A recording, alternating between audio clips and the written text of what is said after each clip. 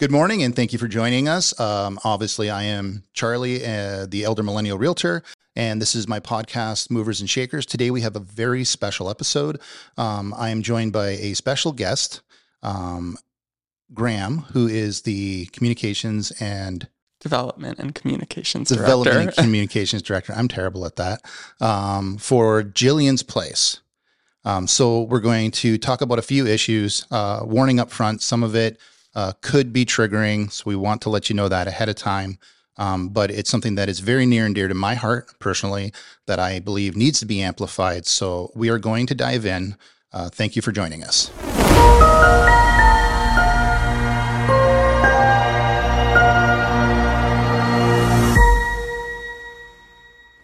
And thank you for coming and sitting with me today to do this one. Oh, thank you for inviting me and the opportunity to talk about our work.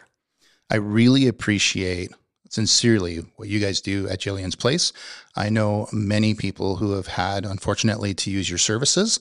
And what you do for our community is incredibly important and valuable. So I want to amplify your business, I guess, or charity. Nonprofit agency. Perfect. Thank you. To make sure that we can get it out in front of as many people as possible for those who may need it. Yeah. So starting off, first thing is give us just a quick idea of what Gillian's Place is. Yeah, so we are an emergency shelter and core support services to survivors of gender-based violence. And we've, since 1977, grown from a small 8-bed volunteer-run shelter to our current operation. That's a 34-bed emergency shelter, multiple sites. We have a location in Beamsville as well, not a shelter, but support services there, as well as second stage housing. So not just shelter, wide range of programs and services. And, you just mentioned that you know people that have utilized services like Gillian's Place. And on Canada, and any given night, there's about 6,000 women, children, and non-binary individuals sleeping in shelters just like Gillian's Place. So if you don't think you know someone who has experienced violence and abuse at the hands of an intimate partner, you probably do. And sadly, we see that all too often. So next, what I'd like to just get a quick overview of are the services that you offer. Yeah, perfect. So beyond, our 34-bed emergency shelter, we do have a 24/7 crisis support line. So survivors or those who care about them can call and text 24/7 confidentially and get advice on their situation. So that's 905-684-8331. Just last year, over 11,000 crisis calls and texts were answered on our crisis support line. Over the past 2 years since the pandemic started, we've seen a 150% increase in demand for that service. So something that's really important, but something I like to stress is it's not available just for survivors. Oftentimes, people who care about them are concerned about a loved one, and they can call and, get support on how best to support those disclosures of abuse. And beyond those kind of emergency crisis support, we offer one-on-one and group counseling, child and youth programs, not only just for children staying in our shelter, but also living in the community. We do provide a comprehensive outreach program as well. Designed for families that don't necessarily need safe shelter, but, need support in breaking the cycle of violence and abuse. We have a legal advice and support program. We're one of Ontario's first shelters. We were actually the first shelter in Ontario to employ a full-time family law lawyer, and she manages a crisis caseload of 700 clients per year. The legal system really is not a friend to survivors of violence and abuse. Education and violence prevention programs, transitional support, and second stage family programs. So really supported second stage housing. So we offer 13 rent geared to income apartments in Niagara, which is so important, right? I know that. And that's a program that's completely donor driven. Sadly, we just do not receive enough government funding. Our operating budget relies on 50% donor dollars derived from the community. Make a quick point about the tech services, because I think that's one that gets overlooked, that in current day and age is incredibly important for some women.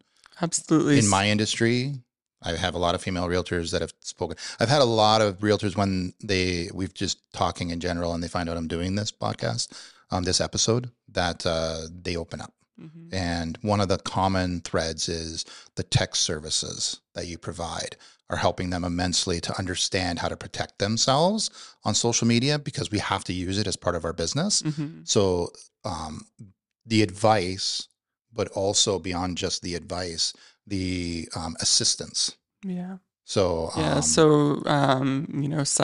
cyber misogyny, sadly, is something that transcends all sectors.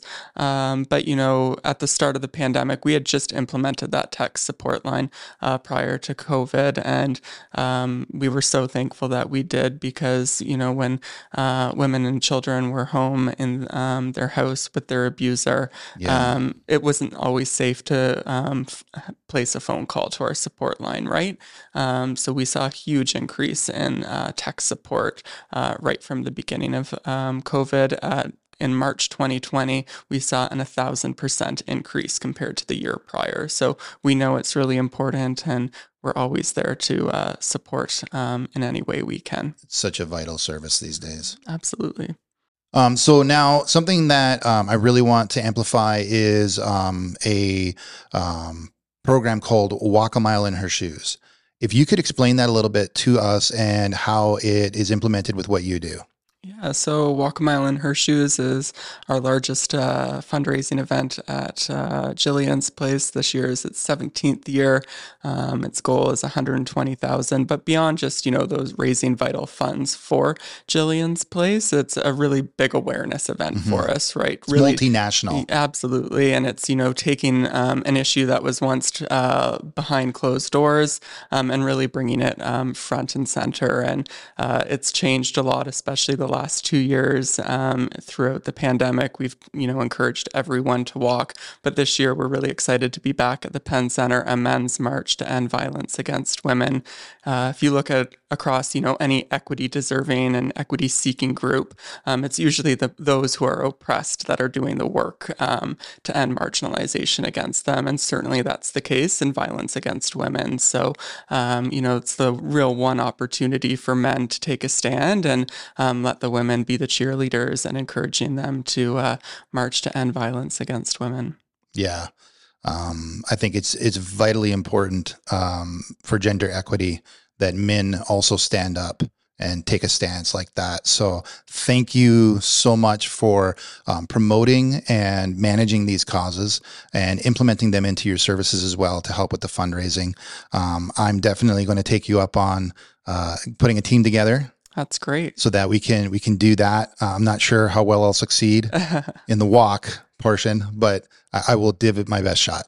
You don't have to wear heels. We have slippers, flip-flops, but, heels is fun, and it really speaks to, those barriers that survivors, not just women, but any survivor of gender-based violence faces in, their daily struggle. So I don't have to wear heels. You don't have to. Okay, I think I'm in. Perfect. Thanks so much. Thank you. Thank you for joining us today and speaking about these different topics that are very, very necessary and vital to your services and helping to end gender-based violence. Thank you so much for having me.